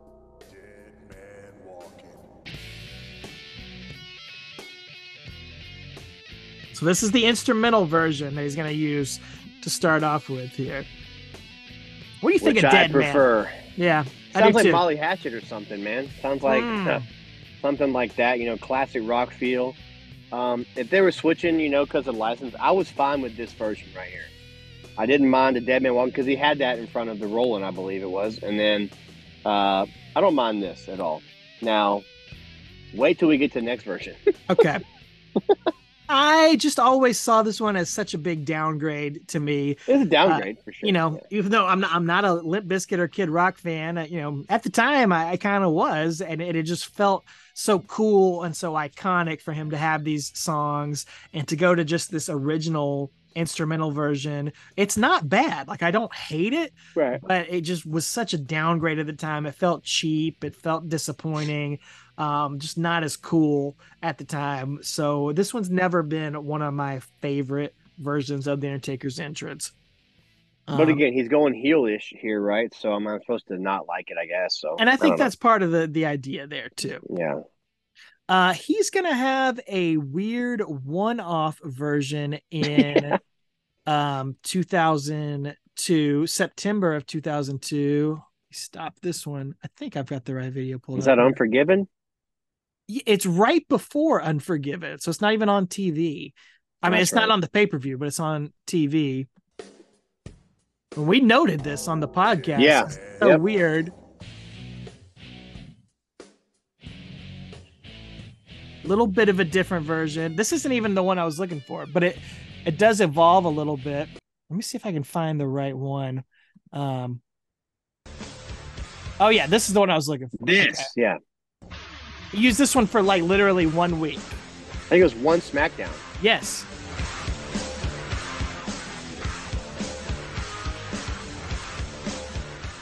Alice in Chains stuff right there, man. This is terrible. That sounds like Lane Lane Staley should be singing over that. Yeah. That doesn't fit him at all. It doesn't feel right. It's too aged. Yeah, it's too early 90s, late 80s, man. That's like some early Soundgarden, early Alice in Chains feel. No good. Again, I would love to know the decision making. How did this get approved for TV, and then why is it gone after 1 week? It's so bizarre. But it's weird. Like, remember when Randy used what will become Punk's music? Like, one time. So weird, dude. Mm-hmm. Yeah. Yep. Very strange. I'd love to know the decision making behind that, and I'd love to know the decision making behind putting lyrics to that Dead Man song. Yeah. This is called "You're Gonna Pay." I think we all know Randy this love the song pretty well. A lot of people do. It's very, very beloved. Boo. You've gone and made a big mistake. Yes, you have. You put lyrics on the song. Wow.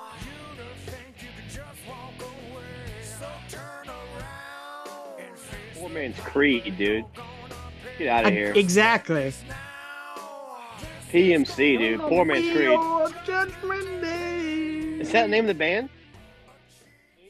PMC? It might as well be. Run PMC. Again, yeah, this is so... It's not we've gone from mega rock star singing Undertaker song to some jabroni off the street singing Undertaker song, and that's why this just feels like so low budget TNA level rip off music.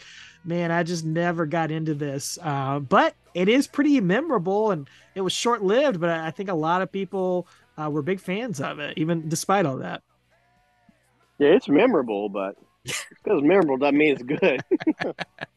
I remember the movie Shark Tale, but it was terrible. It was memorable, but it was terrible. I'm just saying. Probably same era. It was a couple years later, but yeah, probably.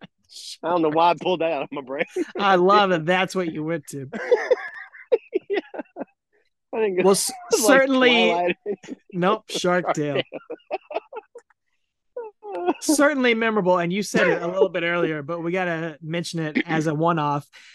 It was actually not Mania 17; it was Mania 19 that Undertaker had Limp Bizkit doing that live performance of Rollin', which was interesting because he had already left that song and gone to the "You're Gonna Pay" song. Yeah, but they brought back they got Limp Bizkit there to perform it live, so you got to do Rollin', a performance by the WWE's favorite band in the whole wide world, as Tony Chimmel calls them, Limp Bizkit. What an awesome moment, though. I mean, Fred Durst is going nuts, dancing in the ring with the girls dressed up like him. Taker riding that bike down that long ramp at Safeco Field in Seattle. So I mean, I think that made our top 10 Undertaker entrances of all time. For good reason. I mean, that was so cool. It was awesome. And, Fred Durst became a playable character in the SmackDown series. Yes, he did. I don't remember if it was that year or before that. I think it was before that. But, cool, man. It was really cool that he got to be in there. I didn't know this, but I read somewhere that Fred Durst, he had it in his contract anytime he licensed his music for a video game that they had to make him a playable character. So he's actually in multiple video games. I didn't know he was in stuff Good besides SmackDown. I can't remember what the other ones He's were. probably in like Tony Hawk. Something like that. Too, he's like in that, a few other video games. So that's amazing. What a great stipulation to put in. That's a great writer to have. Yeah. That's awesome. So then the next big evolution, Undertaker gets buried alive at Survivor Series 2003 by Mr. McMahon. And we are there live at WrestleMania 20. You and I are at Madison Square Garden to hear the return. Well, it's not quite the return of the Graveyard Symphony because it's another evolution of it. This is a version of that song called Rest in Peace. Of course, the Druids come out that night. Paul Bearer comes out that night. And this is what we hear Undertaker come out to on that night, the return of the dead man. The rain coming down. Yes. The chanting, the gong. It's huge. Thunder. And that's you and I going crazy right there. Absolutely. Oh, yeah. First, too. So. Oh, yeah. What a return. I'm glad he returned with, like, that kind of music, you know? And it's the classic Undertaker song turned up to 11. Man, everything is cranked up, all the tuners and whatever you are in the studio, all the volumes turned up, all the instruments are turned up. Yeah, that's basically what this is. And this is really going to be his longest running song for his career because he's going to use this essentially to the end of his career. They're really not going to tweak it or change it much here. It's pretty much just going to be this up until 2020 with a few exceptions that we're going to talk about here. So this is just a grandiose, epic version of the classic Undertaker theme that's going to carry him through the last back half of his career. Yeah, and this is, you know, when I think of Taker music, I think of this because it lasted so long. I think, and I'm talking about the Dead Man era. I think of this, and I think of that one, like in Volume 3, you know, that we talked about earlier. Just those two probably just stand out the most in my mind because, again, this one has been his longest lasting, and it's the most of his Dead Man part. And then just that one from '98-ish, just because that's where we were in it, dude. We were just in it, dude. So. But that one was so short too. That's crazy. Yeah. They really only used it for maybe 3 or 4 months. That particular version, which is wild. All right. So another moment we were there for, the next big change we got to talk about here is WrestleMania 27. And he actually did use it on TV a couple times before this, but really the moment we remember is WrestleMania 27, the Man in Black, the real Man in Black, not the Undertaker Man in Black song, the real one, Johnny Cash, song called Ain't No Grave. Just, can it be a more perfect song? No. Can there be a more, it's like it was written for it. It really is. Insane. The chains like a ghost, man. Yeah, like it takes me like Jacob Marley from the Ghost of Christmas Past, you know? Yes. Dragging the chains around. Just so good. Just this song echoing through the Georgia Dome. Oh, so I'm getting goosebumps, dude. Yeah, just remembering that. And I'm so glad we got to see it live because that's the only way it exists besides some YouTube clips, because it was only on the original broadcast. It's not even on the DVD, certainly not on Peacock, which is, God, they should have known back that then they were putting everything on DVD. Like, what? Just pay. I don't know how much you got to pay, but pay the money if you're going to go to the trouble of having it be this incredible moment, preserve it in history on DVD and everything. Oh, it's so frustrating.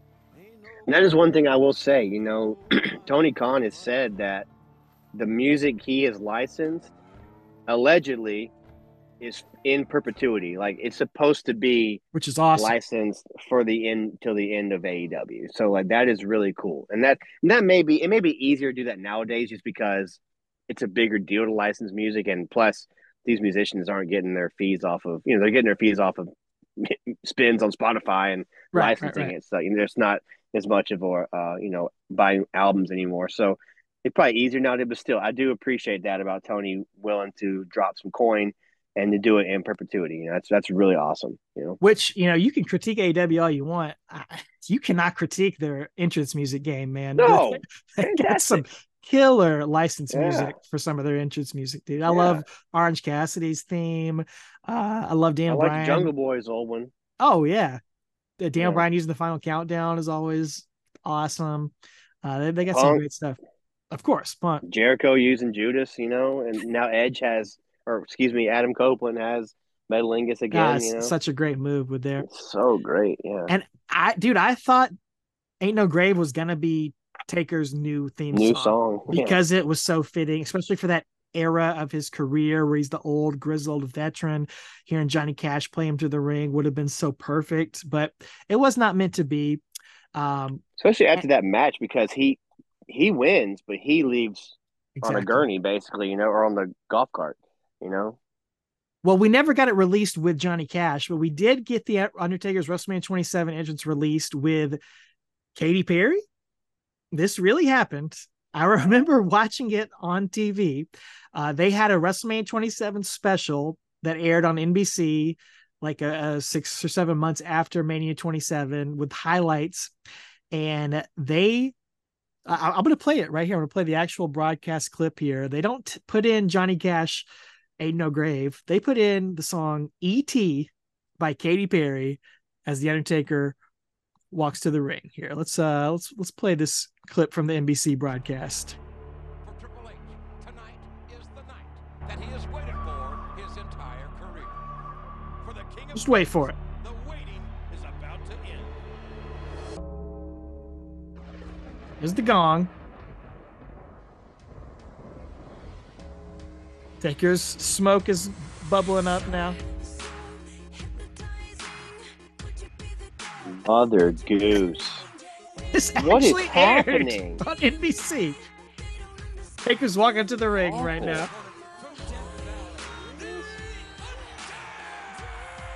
Awful. Can you imagine if we were in the Georgia Dome and this was playing? Yeah. Dude, that'd be awful, dude.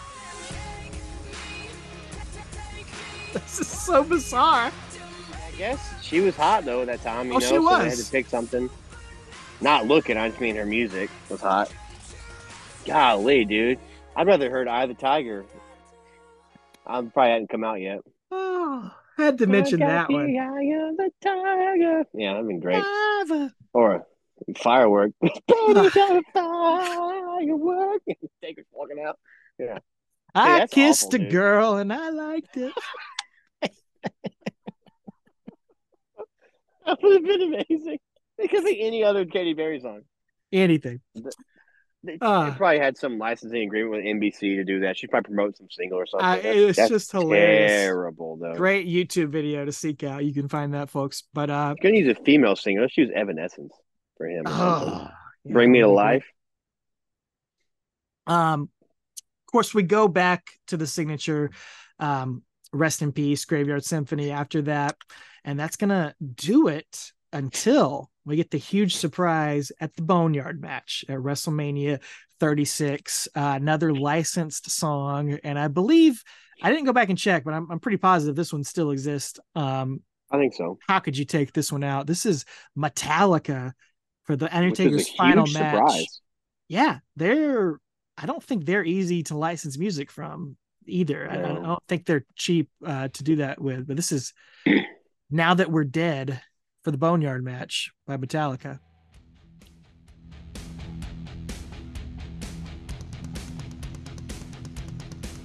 I'm getting chills again just hearing that. I know. Oh, man. I can see it. I can see them driving the motorcycle down in the drone shot. This is perfect for this match. Because, again, he said he's bringing the whole unholy trinity or whatever, like he's bringing Deadman, American BA, and Mark Calloway, So he needed something different, It wouldn't have been right if he had, Kid Rock or Roland playing. And it needed something different. This is awesome.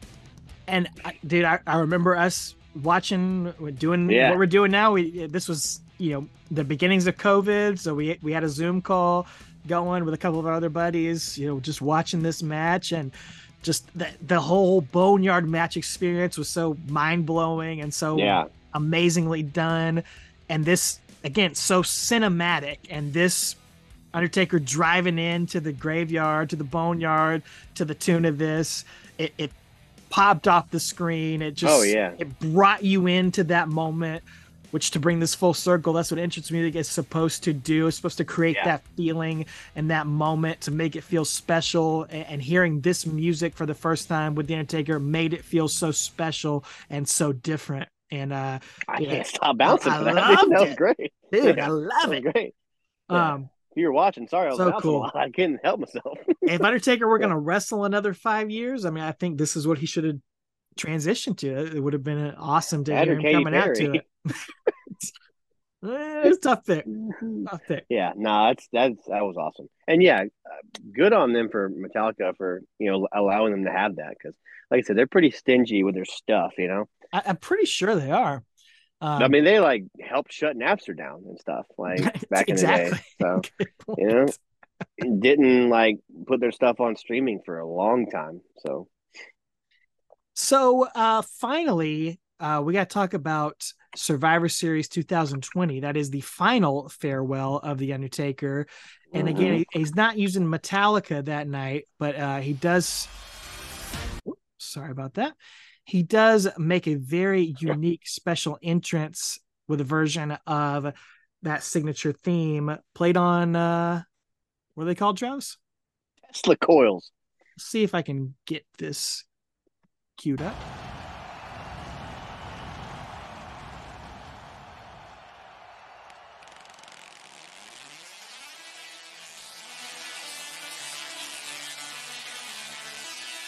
In the Thunderdome. This was awesome. This was great.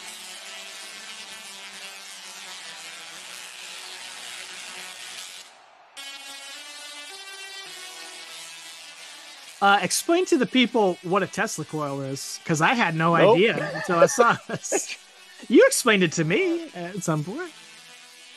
I mean, essentially, it's a coil of, I don't know if it's like electromagnetic energy or something that you run through, like you run power through it basically, and it makes these electric, like, I don't know, things shoot off of it, and you can tune it to make noise and stuff. It's pretty cool. Like it's pretty scientific, and it's pretty heavy in physics to make it sing a song like that. It's pretty sweet. You used to go to like to the hands-on museum in like elementary school, and they'd have a little one where you could put your hand on and you could see the electricity like go to your hand and stuff. But yeah, it's really cool, man. Anytime I hear Tesla, all I think of is David Bowie and the Prestige. Oh, I don't think of Elon Musk. I'm glad. That's a much better thing to think about. Just a very momentous night for The Undertaker, and it made it feel grander and larger than life and even more special. So I thought it was really cool. A great way to say goodbye to that character. Even if Mr. McMahon didn't even think that was the actual retirement, he still went all out for it. He did. Well, of course, like we said, he comes back in 2023 to Kid Rock, to the American Badass song. So who knows when we see him in the future, what he will be coming out to, if it will be to Katy Perry or Johnny Cash or the Man in Black song. Maybe he'll bring that out for a future maybe so. We don't know what the future will hold. There is a great, you can find a Spotify album by WWE that has not every Undertaker theme. Some of these that rare ones that we talked about are not on there, but it has a good chunk of these on there. I want to show this off. Another vinyl I picked up last year by The Undertakers. That's right. I am a big vinyl collector, and I saw this one in a bargain bin somewhere, and I was like, I don't know what this is, but I have to buy it. It's like a band from the 60s. It looks like, and I did listen to it. It is kind of what it sounds like, sort of like a Beatles knockoff band, an American version of that, playing that sort of music. I don't know why they're called the Undertakers, but like I said, I had to pick this up. I've got a bunch of covers on here: Midnight Hour, Johnny Be Good, Land of a Thousand Dances, On the Road Again, stuff like that on here. But when else can I talk about this? But this is in my Exactly. Undertaker collection. Not Excellent. bad. Check them out. Look for them on YouTube or something. I did. When you showed me that, I went on YouTube and listened to them. So. And then I thought we could finally end on the theme song for our podcast, Take Her Easy. A great song. I wish Undertaker would come out to it sometime.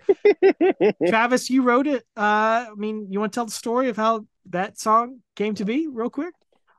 We were finishing up the era of his career, or had finished up maybe when he got buried alive in 2003, right? I don't remember. I think so. I think it's around that run. It was around, or maybe when we came back from that. I remember I wanted something that would sum up those first like 13 years and all that he had done. But I mean, some of his whole career, but specifically that part, because that was the era we were at when I wrote it. So yeah, I took our slogan is "Take Her Easy," and Eagles have a song, not the Eagles. Eagles have a song. Good point. Yeah, it's very difficult to just say Eagles and not the Eagles. But no anyway, one says that. Yeah, right. So yeah, Eagles have a song called "Take It Easy," which I thought was super well known, but it's funny because people that watch Long Tommy thought that like I wrote that. It's so great. Yeah. So anyway, I guess when you're from the South, like us, you're raised on classic rock. You that's more in your blood. But anyway, yeah, "Take It Easy," one of the best Eagles songs there is. And I just thought, let's play with this and write "Take Her Easy" and try to recap his career up to this point. So yeah, I'll never forget how many titles he's won because of the lyrics I wrote there. Yeah, exactly. Me either. Yeah. Yeah, so yeah, it was just fun to do. The song's pretty simple to play, and wound up playing it live at my show in July of 2021 when you and your wife came. So yeah, played it that night, and it was funny because one of my buddies that night, Chase, thought I wrote that song. I was like, Chase, that's the Eagles song, but he's like 27. He thought it too. Yeah. Oh my gosh. Yeah, Chase is a baby. So anyway, yeah, it's funny, man. So yeah, "Take Her Easy" was fun, and yeah, I always wanted to do like a sequel to it, not the same song, but just the rest of his career. But haven't found something that I think fits it yet. So I'm still out there. It's still out in the ether. Yeah, I'm wondering if I can write a sequel to it. To kind of sum up the last half of his career. "Take Her Care of Business" by BTO. "Take Her Care of Business" that could work. Yeah, that was one. So I just don't know, because "Take Her Easy" or "Take It Easy" is kind of acoustic and just easy, but "Taking Care of Business" might be a little difficult because it's kind of electric. I don't know if the acoustic would sound good, but anyway, we'll see. I've also done "My Hero," "Take Her." Yep, we play that on occasion for special episodes. You wrote that one for the final farewell, our original final episode back in 2021. Yeah, right. Yeah, but I remember I sent you the Bruce Springsteen did a cover of "Take It Easy" by the Eagles when Glenn Frey died in whatever year that was, 2019 or 2020 or whatever. It is that slowed down acoustic version of "Take It Easy." And I remember I sent you that and said, this is a great version of it. And I think you came back like the next day with the whole song written out. It was and quick. You sent me that and I was like blown away by the detail of it. It's not just a quick parody, but the detail and the story of his whole career. I mean, it's awesome. It's so good. It's worth playing every episode of our show, man. So because I didn't intend for it to be played as much as it is, but I hope the fans like it too. So yeah, I wish I. Well, we used to theme each episode with his entrance music for whatever match was going on in his career. So that's what we did for the first round of the podcast. When we came back for these second run of the show, we weren't doing sense. It made more sense. We already got a great theme that Travis wrote, so why not use that? There you go. Yeah. Well, it's fun. It's fun to hear, So, like I said, I'll never forget how many titles he's won or tag partners or whatever, It's just great. So yeah, it all came to me like that. 7 world woods, 1 hardcore, and 7 tags with 4 different guys. 4 different guys, yeah. Take her easy. All right. If you have to do it, man, maybe do a top three. What are your top three Undertaker entrance songs? I don't know if it's too difficult to pick just one. Maybe you can rank three of them here. I'll say the 1998 one. What's that called? That one is called whatever that one's called. We just talked about it all. Yeah, that one. Dark Side. Thank you. Yeah, Dark Side. And you then said so the much one today. that's the most recent, like the one that he started in when he came back in 2004. That one. Yeah, rest in peace. Okay. Rest in peace. And then I'd say Rolling. Okay. Yeah. What about you? I would also put Roland in there, and I just put the original, the Funeral March in there. Sure. Because again, like that's, to me, I just picture that, gray gloves Undertaker to me, and that, baseline basic version of the song I pick. And that was like nostalgia for you too, because you were little watching all that. Like right. Still like and I had kind of seen that flipping channel, but I wasn't as in it as you were at that time. So I think that's why I'll focus more on like the 98 version. So yeah. Well, I would still put the 98 version even over the rest in peace, the 2000s version. But I think that just encapsulates why this is such a great topic to talk about, because you could ask someone, hey, play the Undertaker's theme song, and they'd be like, they could play 10 different things, and it would be the right answer. There's so many iconic ones. I know our listeners would all, probably pick a different one as their favorite of all time. And to have a character that has so many different ones, so many ones that mean so much and represent so many different eras, it's, there's nothing else really like it. And there's no character like it. There's no performer like it. There's nobody who's had as many iconic entrance theme songs and musics and things like that as the Undertaker has had. Absolutely. I do want to mention a couple of our fans and people in the PSK out there who had a couple comments I thought were worth reading. Kay Eberhardt at Lady Undertaker said she loves the ministry theme, corporate ministry theme, and the You're Gonna Pay theme. All of those are her jams. And Danny at Scottish Juggalo with the comment of the night, which I have heard people say this before. He said, You're Gonna Pay was his favorite because for something like 12 years, he thought it was The Undertaker actually singing it. Wow. Interesting. Shawn Michaels style, actually singing. Yeah. You're gonna pay. That's amazing. I could see where you would think that, but that's probably because he says Dead Man Walking at the beginning. So yeah. Probably just thought that was him continuing on. And he sings on the Man in Black song. He sings in the All Together Now song. He's got all of that. So wouldn't be the first time we'd heard that. But let's hear from you, Creatures of the Night Pod Street Crew. What is your favorite version of the Undertaker's theme song? What is the most iconic version? What's your least favorite version? How do you rank them? Hit us up. Twitter, Facebook, and Instagram at Talking Taker. Let us know in the comments on YouTube, where hopefully you're watching us along here. But you can, of course, listen and subscribe on Apple Podcast, on Spotify. I don't know where people are listening these days, but wherever you're listening, you can probably find us out there. Napster. Sure. Give it a shot. Metallica says no. Yeah, AOL Instant Messenger, whatever you want to do, man. Give us a shot. I want to shout out our YouTube channel. I hope people are subscribed to that for not only this podcast, but for bonus content, like the video Travis and I did a couple weeks ago when you were here in town. You joined me for a live unboxing on our YouTube channel. Opening, what did we open, Travis?